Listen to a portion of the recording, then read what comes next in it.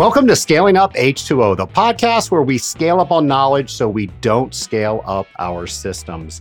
Hello, everybody. Trace Blackmore here. I get to host this fantastic podcast called Scaling Up H2O.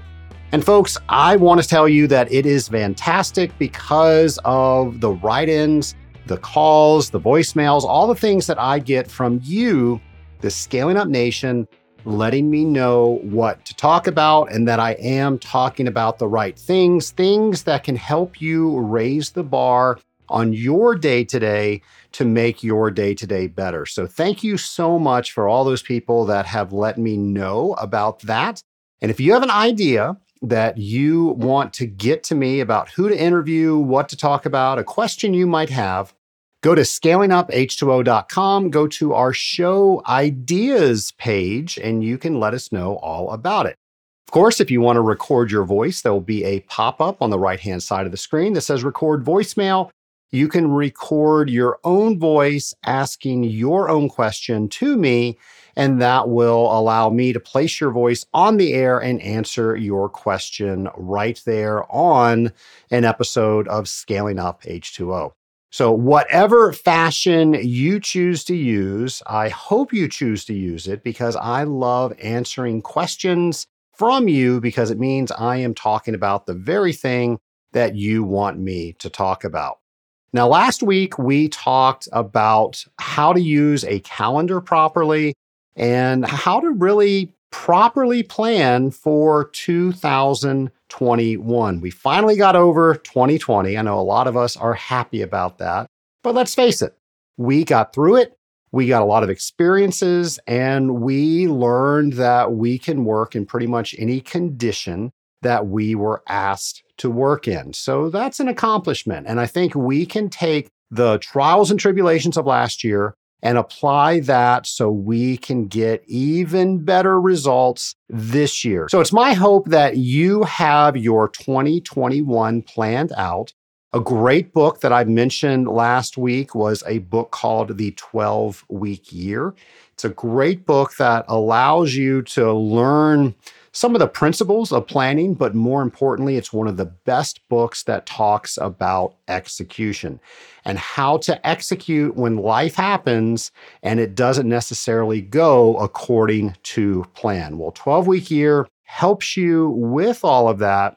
And it comes straight out and says that if you develop these tactics that you were supposed to do to achieve these goals and you get 85% of these tactics done week to week, you should not have any issue getting your goals accomplished. So I've used 12-Week Year for several years now. It's been a great tool. It's a tool that we're using in the Rising Tide Mastermind. I know you hear me talk about the Rising Tide Mastermind on this show.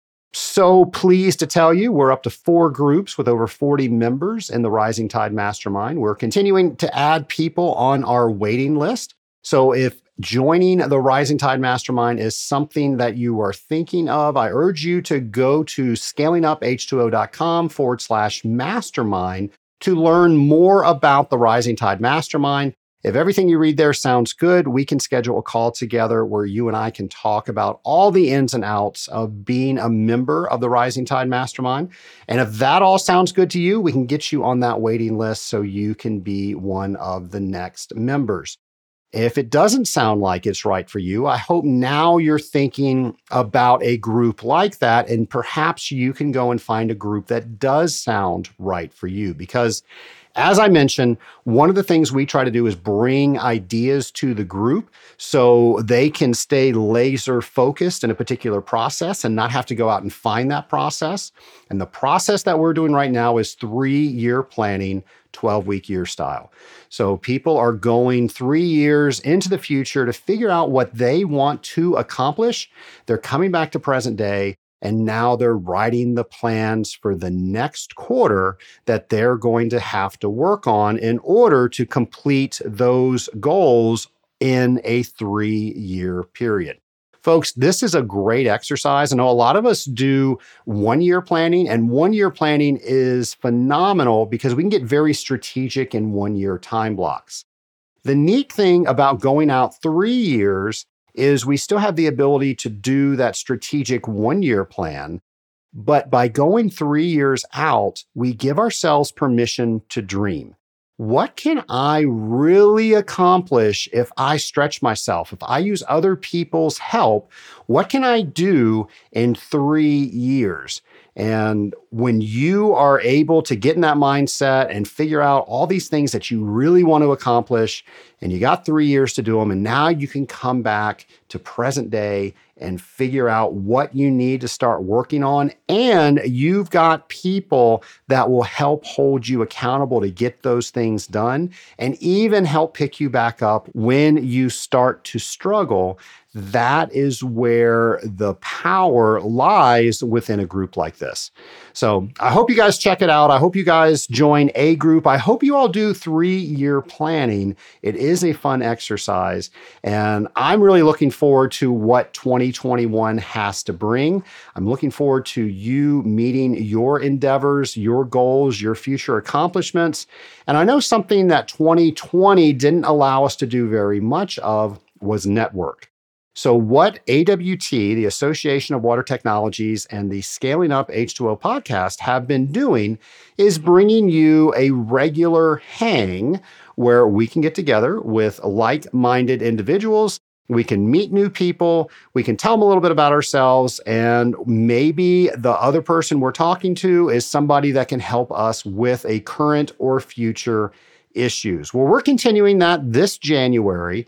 In fact, it's going to be on the 14th this month, and that's just right around the corner. So if you have not registered for the next AWT Scaling Up H2O Hang, please go to scalinguph2o.com/hang to register, and we will put you on a Zoom call promptly at 6 p.m. on the 14th of January. We'll have a couple of announcements, and then I'll quickly get you into a breakout room where you'll meet probably about 5 people in 2 separate breakout rooms. Folks, trust me, this is a great and easy way for you to meet new people within the industry without having to travel, without having to do a lot of heavy lifting. So I urge you, if you've been on these hangs before, please continue to join the hangs and tell somebody about how awesome that these hangs are. If you are considering joining the hang, I would say do it. Block out exactly 1 hour. I won't go long. So 6 p.m., January 14th, scalinguph2o.com/hang.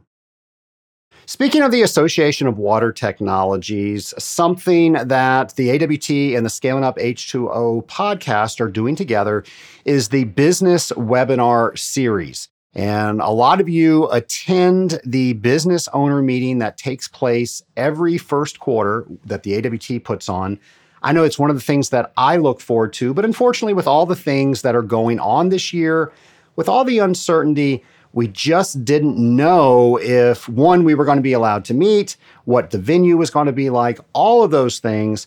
So the AWT is going to do their business owners meeting the first day before the AWT convention. So please, if you're planning on going to the AWT convention, and why wouldn't you, plan to go a day or so before so you can go to this business owners meeting. I always get a lot of great information out of that, and I can't wait to go when we are at the convention. But I know a lot of you, like me, want to get information before then.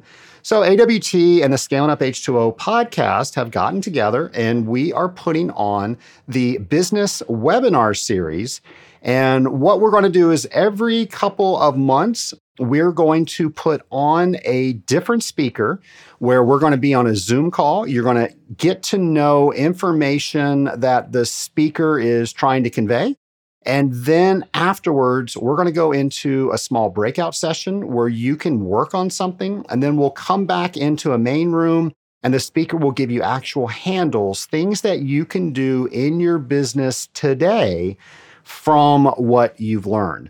Now, the first one we're going to have is January 29th, and that is going to be with CEO Sensei John Fenton. So John was on a previous episode of Scaling Up H2O.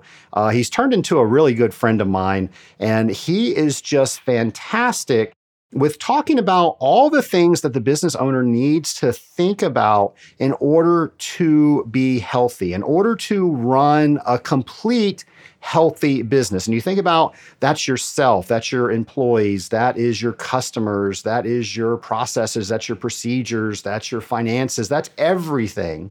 So what John does is he makes sure that you stayed center on the things that you need to be focusing on. And also, let's face it, we've got to surround ourselves with certain people that can help us see certain blind spots so we can work on the proper items. Trust me, you are not going to want to miss John Fenton in this business webinar series. So that's going to be January 29th at 11 a.m. Eastern Time. Go ahead and block off 2 hours. You can eat your lunch during that time. Nobody will say anything if you do that. And what we're going to do is we're going to have where John is going to tell us some information that we need to know. And then we're going to move into breakout sessions where you're going to work with some other people on the webinar. John will go in and out of the breakout rooms to help you with anything that you're stuck on. And then after that's concluded, we're going to come back into a main room. John is going to wrap things up for us and give us some very defined handles that we can take from this session and immediately start working on. So I hope you go to scalinguph2o.com/business, and you can find out everything you need to know about that, even register for that.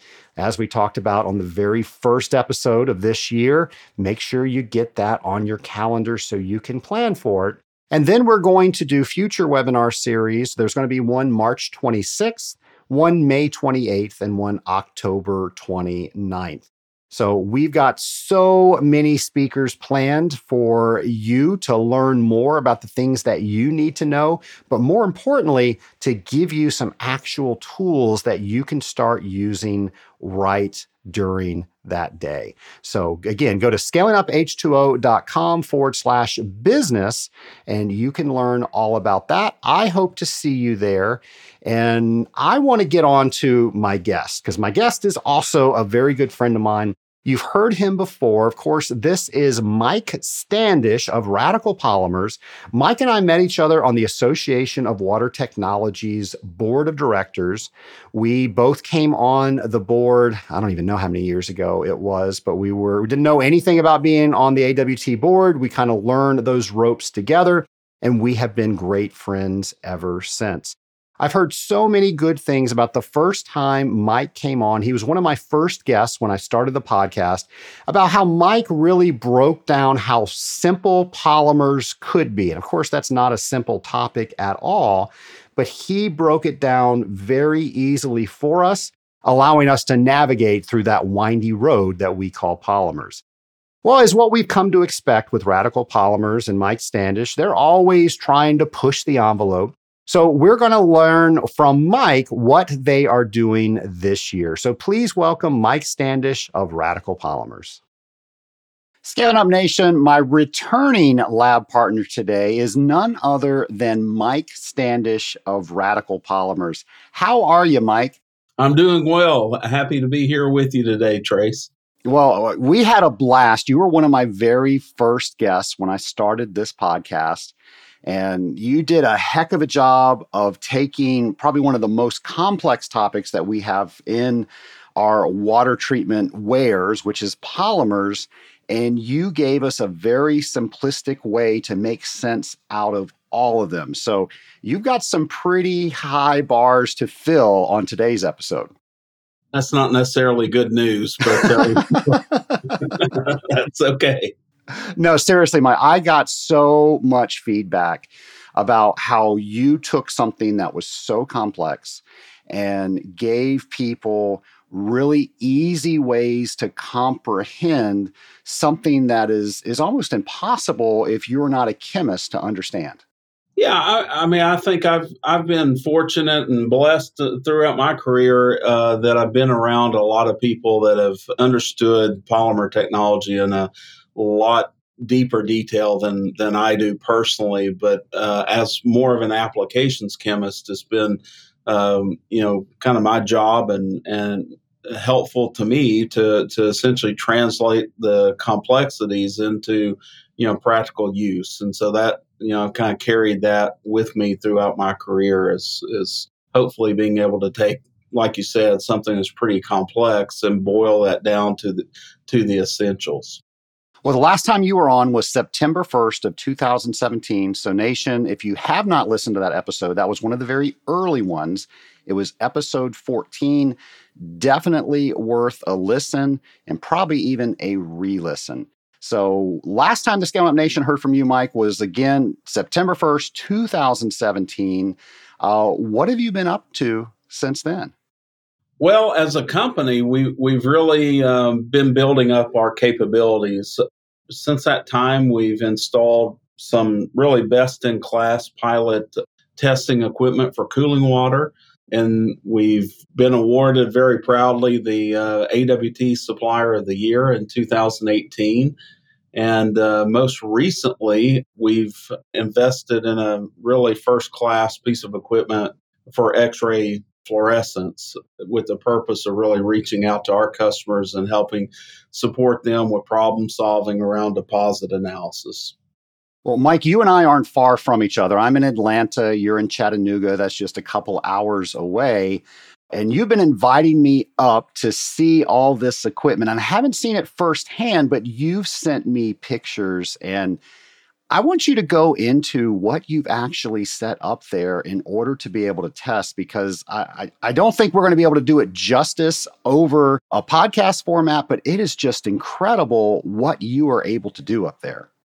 Yeah, I mean, I think, for us, the way I look at things for our customer base and prospects, when they're evaluating a water treatment additive to put in their own formulations, they need to have data that's supportive of how the product functions versus competitive materials, or how the product functions in an application that they're going into.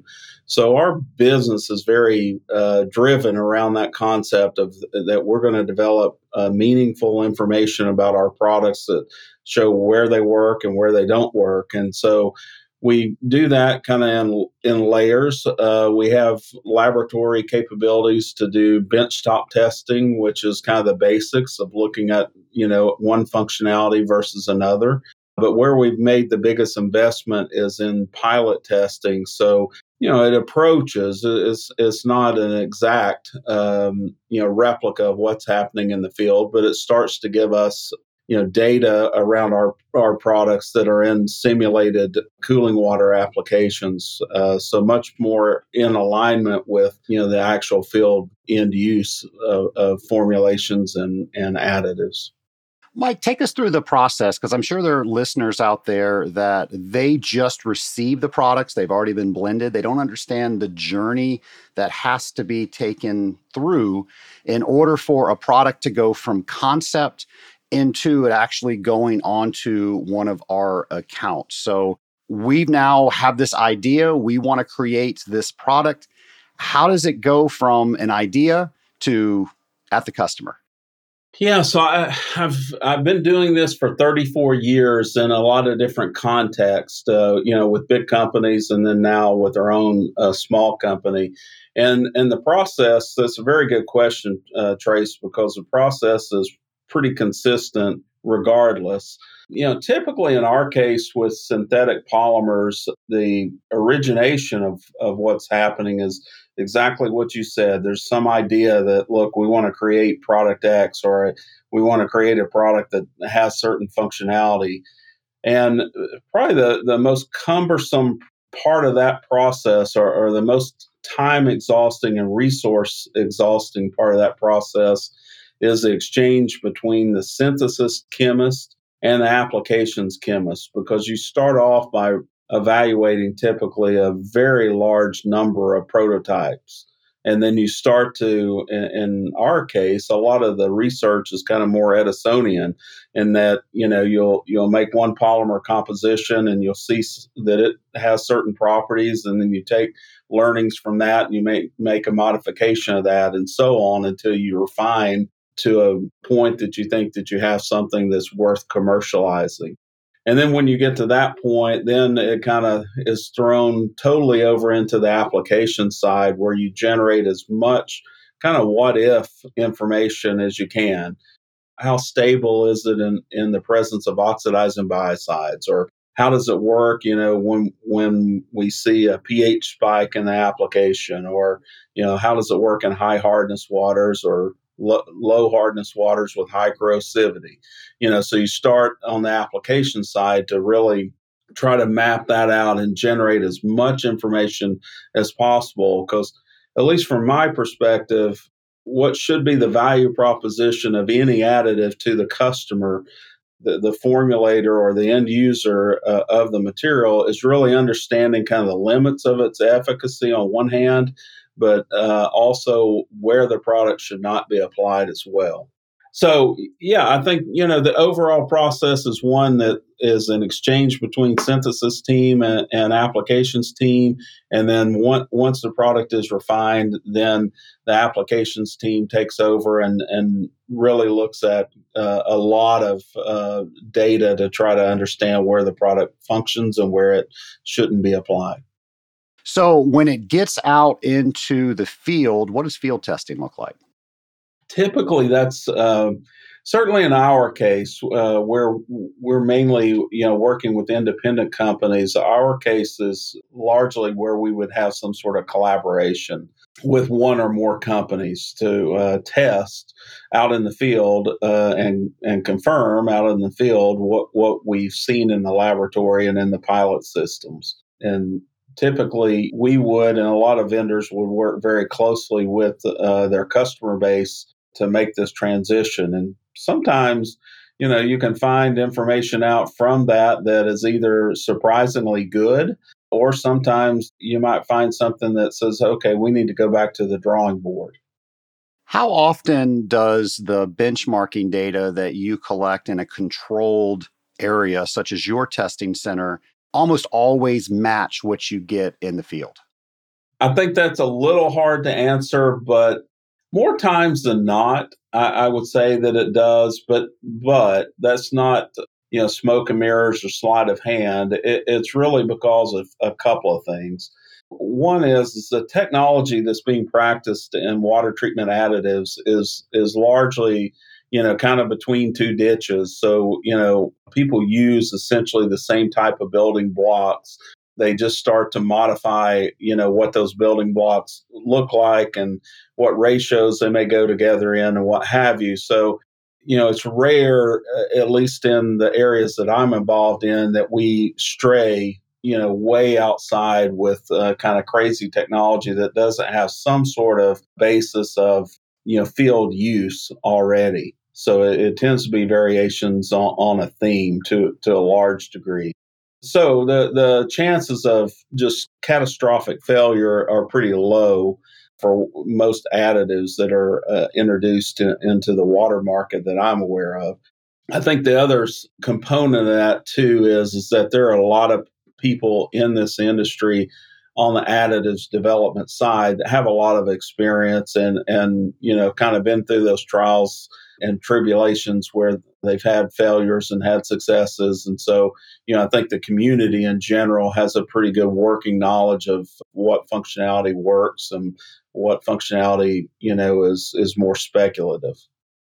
One of the things, there's so many things that I love about our industry, but we never seem to be happy with how things are. We always want to make improvements. And that's something that you've done a lot in the water treatment industry was improving on how we use polymers, how we understand polymers. And now you are doing something with how we even test for polymers. So can you tell us a little bit about what you're doing now? Yeah. So one of the things that we've done most recently is, of course, this industry is very, very familiar with the use of PTSA, fluorescein, and other fluorescent inert materials that are added to formulations to track formulation dosage in a system. Over quite a bit of time, there's been a lot of attempts to also add fluorescent components or other tags to polymers and other water treatment additives, but largely those have been unsuccessful over time. There's been things like immunoassay methodologies, kind of like pregnancy type tests that have been attempted. There's some turbidity tests that are attempted. They all kind of have pros and cons. And what we've been working on over the last couple of years is a way to take a fluorescent monomer or a monomer that has fluorescent capabilities and then covalently bind that to the polymer where the polymer itself is tagged and measurable and distinctly measurable from other things like PTSA or fluorescein. We've been using products like this for years where we have a product, it's working well. We put PTSA in it, and now we're able to measure the amount of product that has gone into the system. How is what you're talking about different from that? Yeah, so I think what your listeners have to understand is that a material like PTSA is an inert tracer. So it's really a proxy for what's going on in the system and how much of your formulation or chemical is in a system.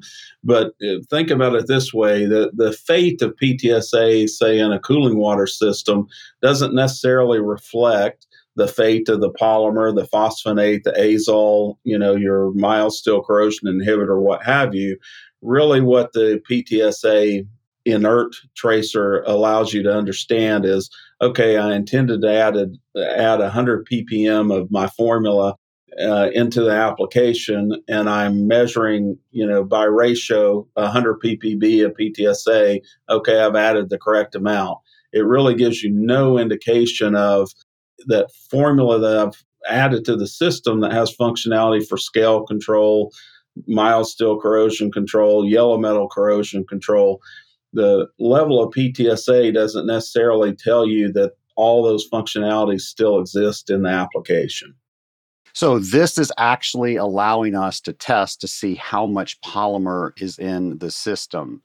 It does. And why that is important, and one of the things as people see the data for these types of materials, one of the things that you'll notice just instantaneously is in testing where you cause an upset or you see precipitation, the polymer tends to follow the precipitation. So is effectively removed as precipitation of something like calcium carbonate or calcium phosphate occurs.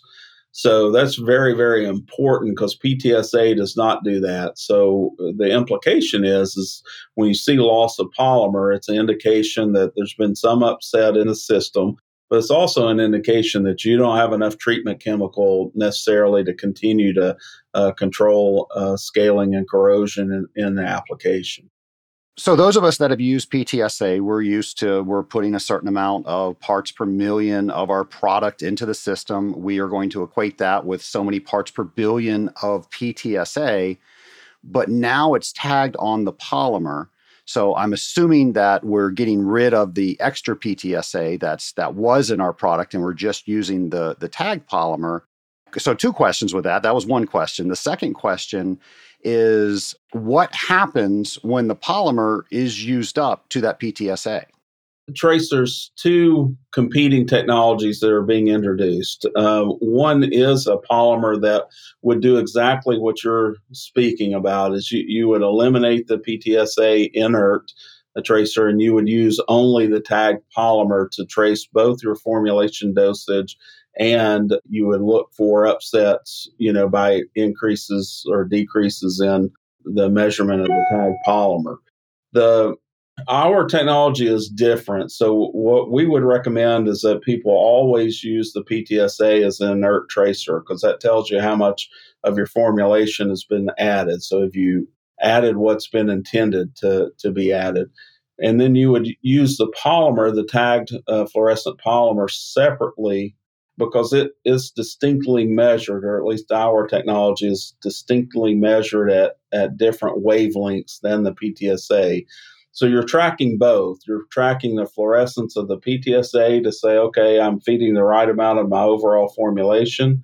And then you're secondly tracking the polymer by fluorescence and saying, okay, everything's working as it should, or, I'm seeing some change that in the amount of polymer that I'm measuring. So I need to investigate what might be happening in the system and look for upset conditions.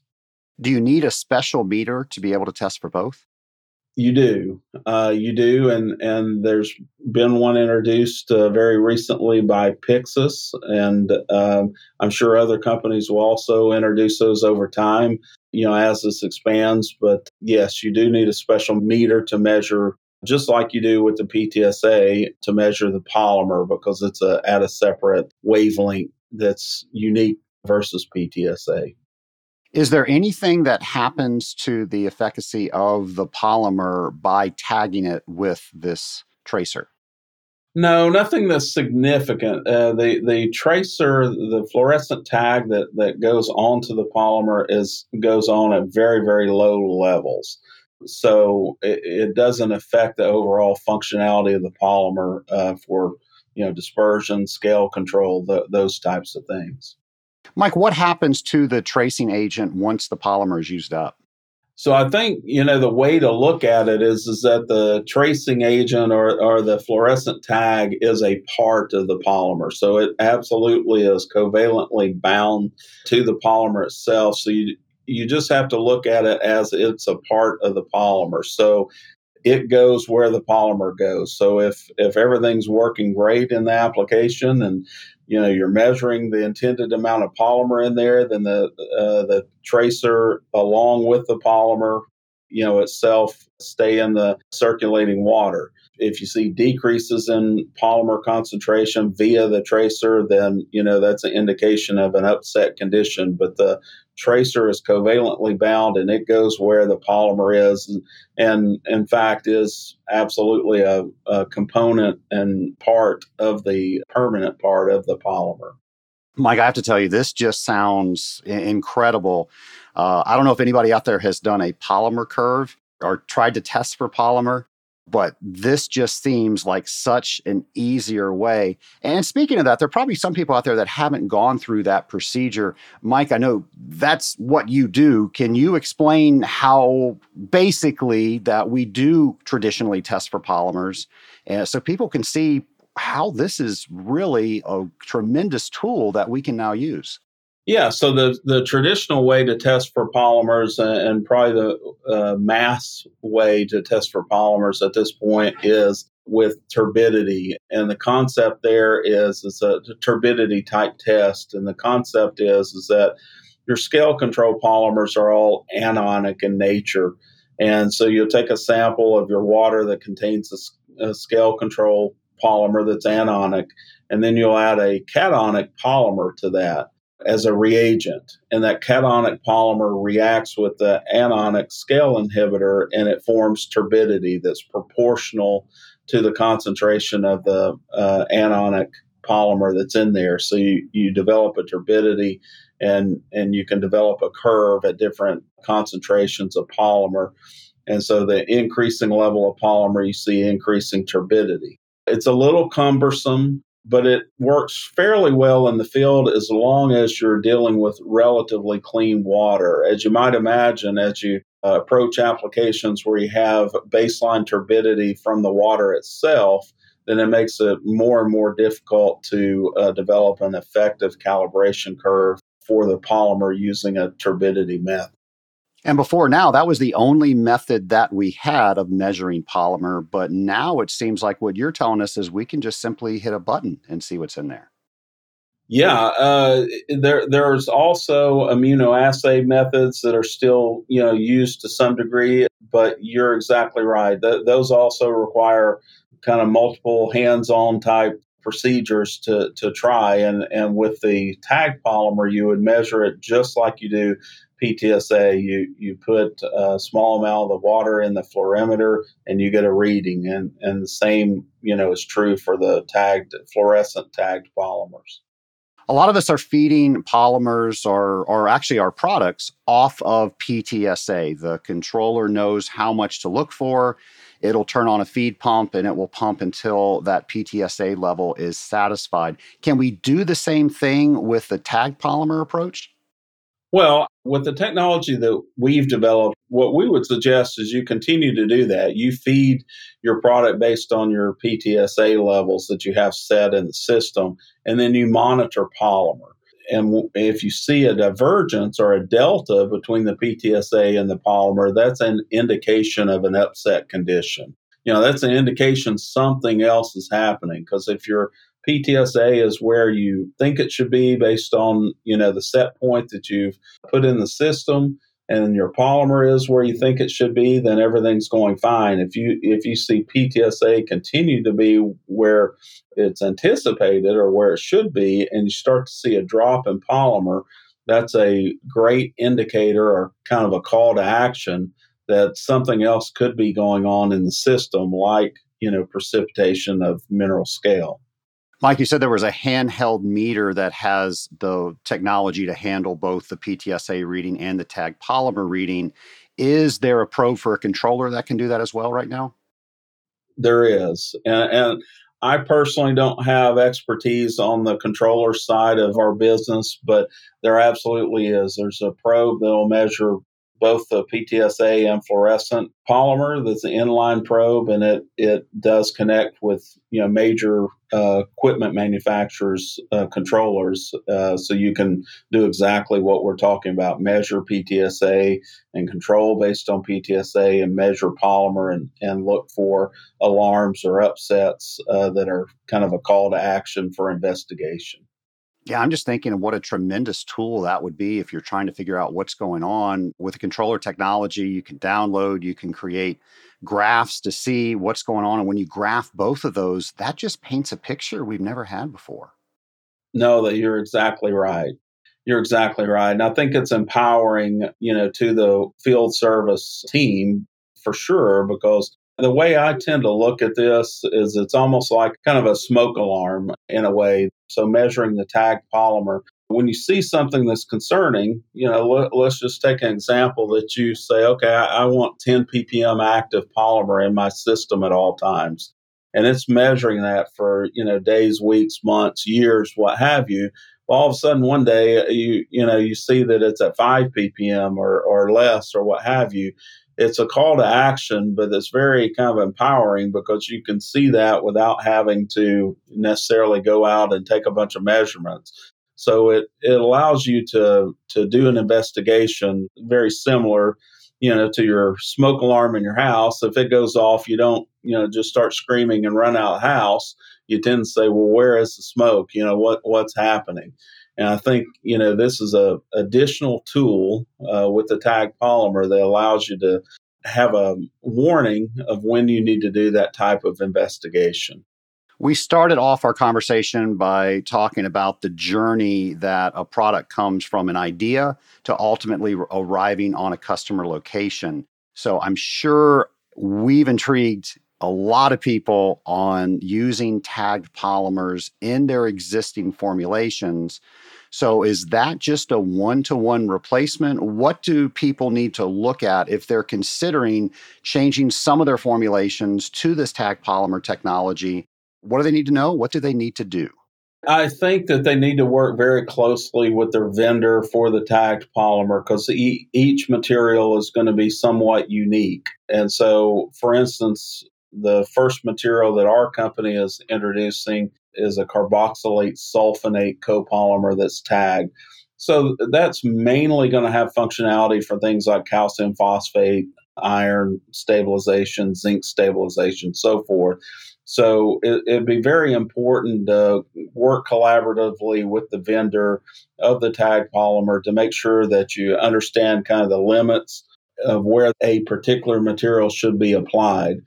But in saying that, what I would say is that the tag itself does not really impact the functionality of the polymer to any great degree. So, if you're using a carboxylate sulfonate copolymer in a particular application and now you change that to a tag version, it should be a very seamless transition with no technical hiccups with regard to the overall base functionality of the polymer as a scale inhibitor.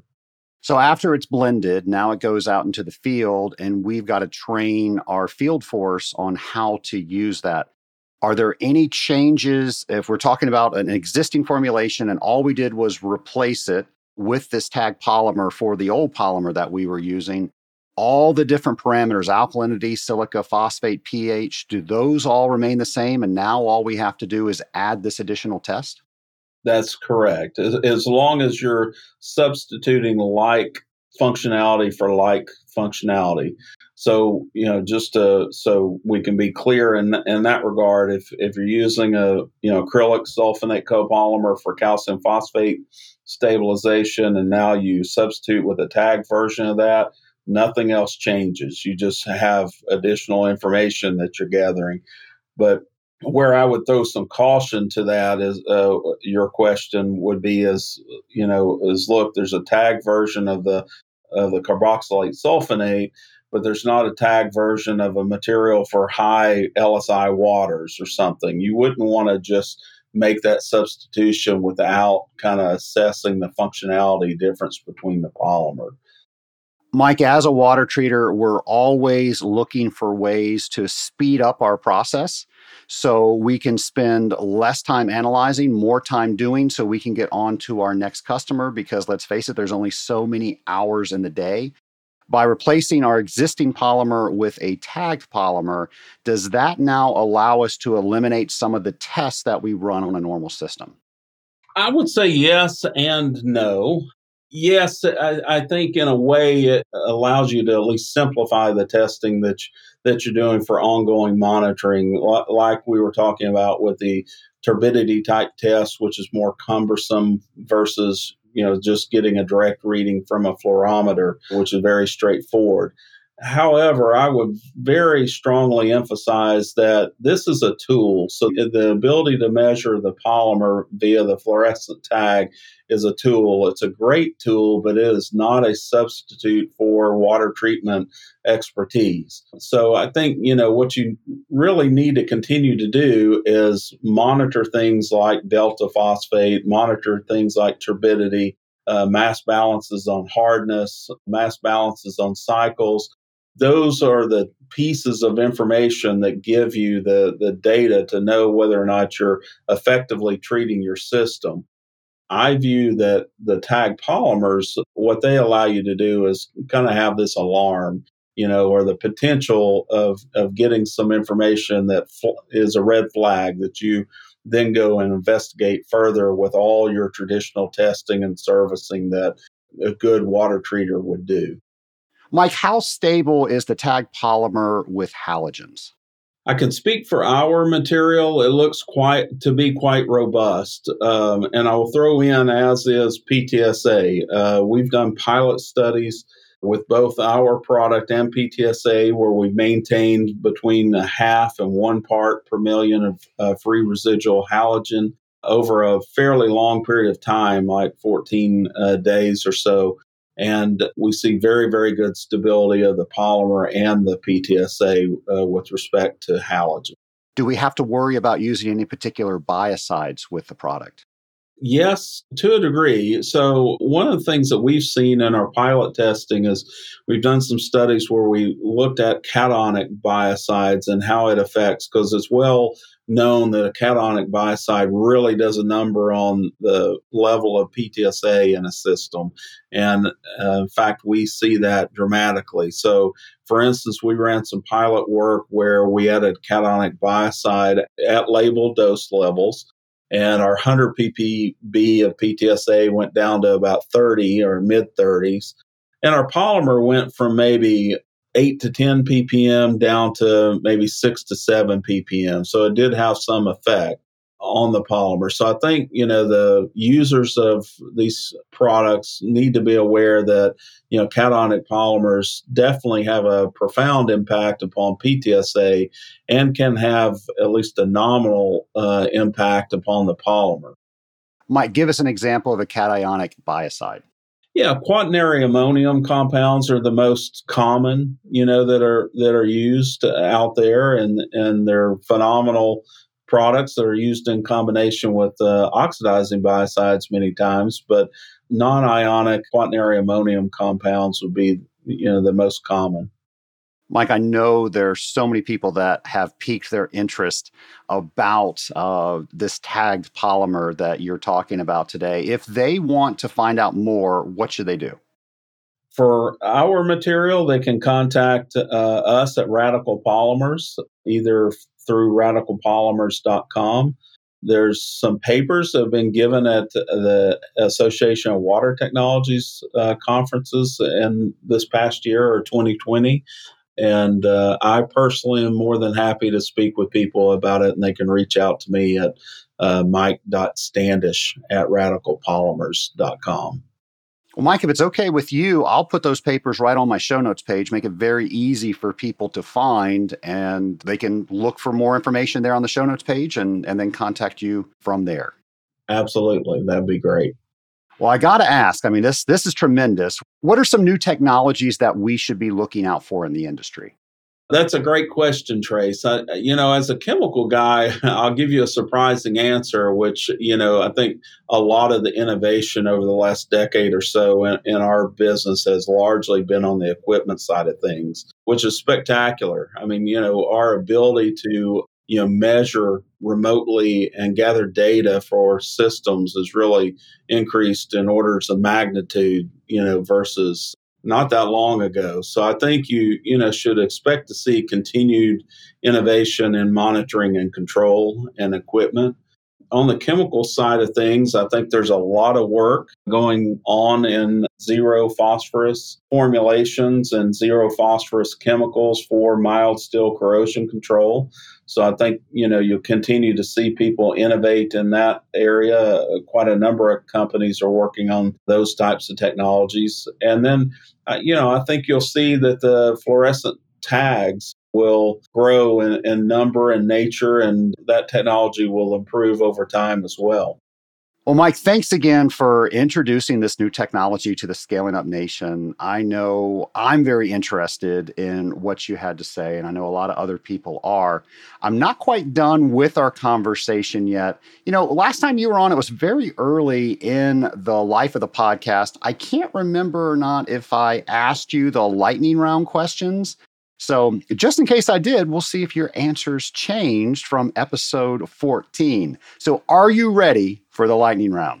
I am. This feels dangerous to me. But yeah. The point values are doubles, so we'll see what happens. All right. So if you could go back in time and talk to your former self on your first day as a water additive expert, what advice would you give yourself? Yeah, I would listen. I would listen a lot more carefully than possibly I have over my 34 years. I've been given a gift in that I was very fortunate to be able to spend a lot of time with people like Art Friedman, Tom Orange, Paul Pecorius, Rob Ferguson, Jasbir Gill. Continue to spend a lot of time with those guys that are truly subject matter experts in this, above and beyond, anybody in the market. And so I think I would really spend more time listening to these guys very intently, because if I had, I would know and understand a lot more than I do today. Yeah, I'm going to geek myself out here, but I'm a big Star Trek fan. And when Vulcans die, they can just suck all that knowledge out of a person. Wouldn't that be awesome? Do a mind meld. Exactly. So now you've outed yourself as a Trek nerd as well. Yeah, a little bit. Mike, what are the last few books that you've read? Well, and this is a little geeky, but I am reading a couple of books right now by Isaac Asimov. But the interesting thing is that he actually has two books that are on the periodic table, and they're pretty interesting. They're very basic, but it kind of talks about how elements were discovered over time, and those are quite interesting to me. When they make a movie about your life, who plays you? Well, I would love to be able to give the standard answer of Brad Pitt, but probably more realistically, it's going to be somebody like Brian Dennehy or Chris Farley. Okay, now I remember. I have asked you these questions because that was the answer that you gave me back in 2017. So we'll have to listen to see how your answers have changed over time. So now my final question If you can go back in time, talk with anybody you wanted to throughout all of history, who would it be with and why?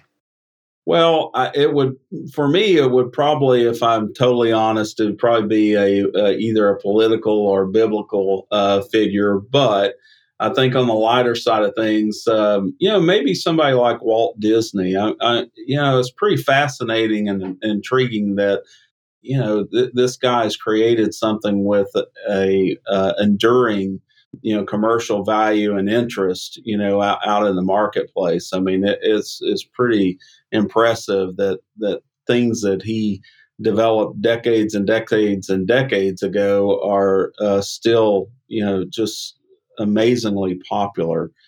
So maybe somebody like that. I don't know. There's a lot of people out there, but I like Disney, and that could be a good one.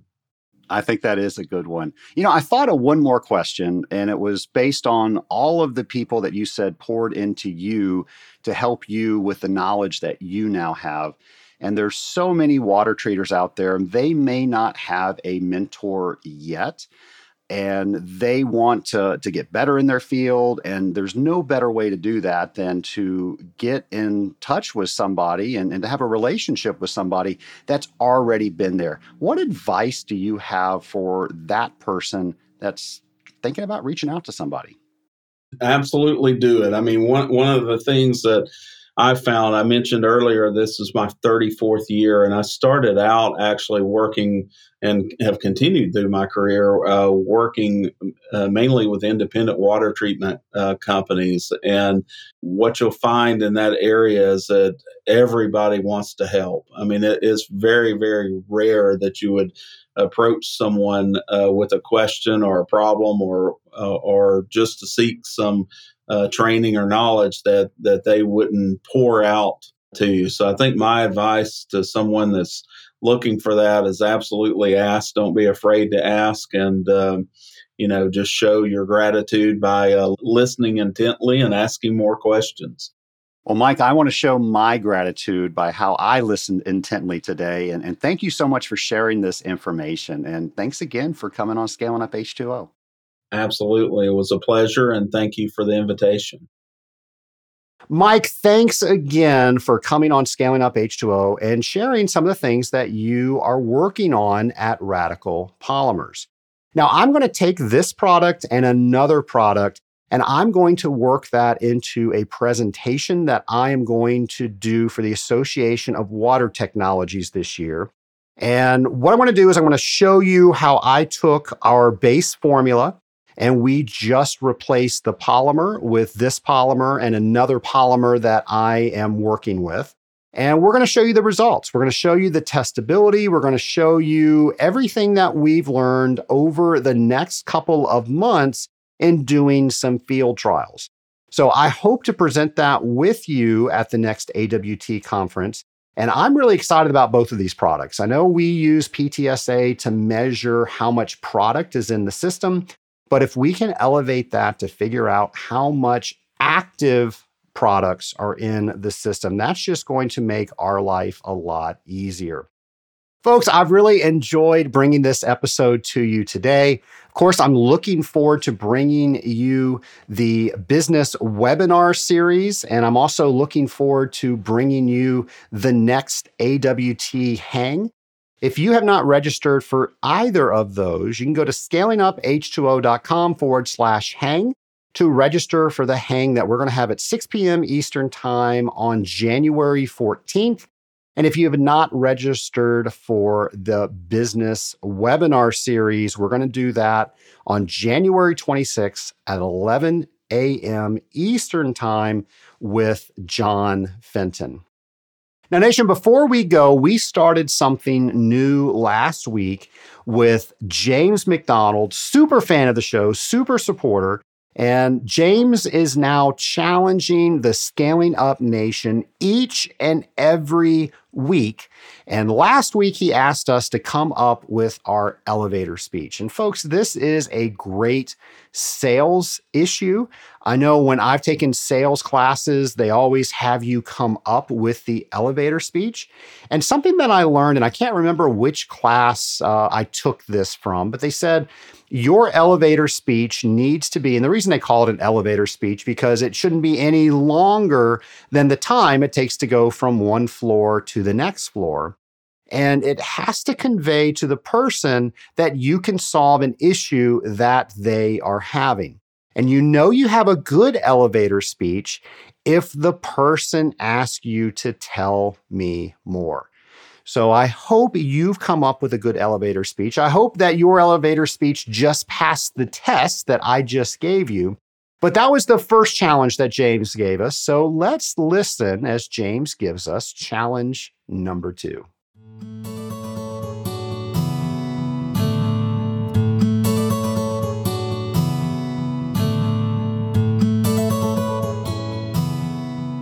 Hello, Scaling Up Nation. James McDonald here for your next challenge, James's Challenge. Remember, each week on Scaling Up H2O during the year 2021, you will hear my challenge of the week. There will be a variety of challenges from large to small, but the goal is that by the end of the year, you will be a better industrial water treatment professional, drop by drop. James's challenge of the week is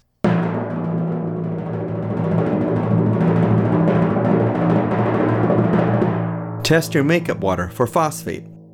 You may be surprised by what you find. Municipalities frequently add phosphate-based products for corrosion, scale, and staining control. Unknown sources of phosphate can certainly throw a boiler or cooling tower program out of control. Start with the orthophosphate test. If polyphosphates are used, you may need to run a digestion procedure or have your lab do it. Lastly, calling your municipality to ask if they use phosphate-based products in their water may actually be the first place to start. Please consider sharing your experience on LinkedIn, tagging it with hashtag JC21 and hashtag ScalingUpH2O. I look forward to hearing about what you discovered. James, thanks again for the challenge. Folks, I can't wait to see what you're posting that you're doing on social media. I'd love for you to let us know as a nation how you're working on these things, and we can even do some networking through social media, learning how we are rising to the occasion of James's challenge. Folks, I can't wait to bring you another brand new episode next week of Scaling Up H2O. In the meantime, stay safe, and I will talk with you next week.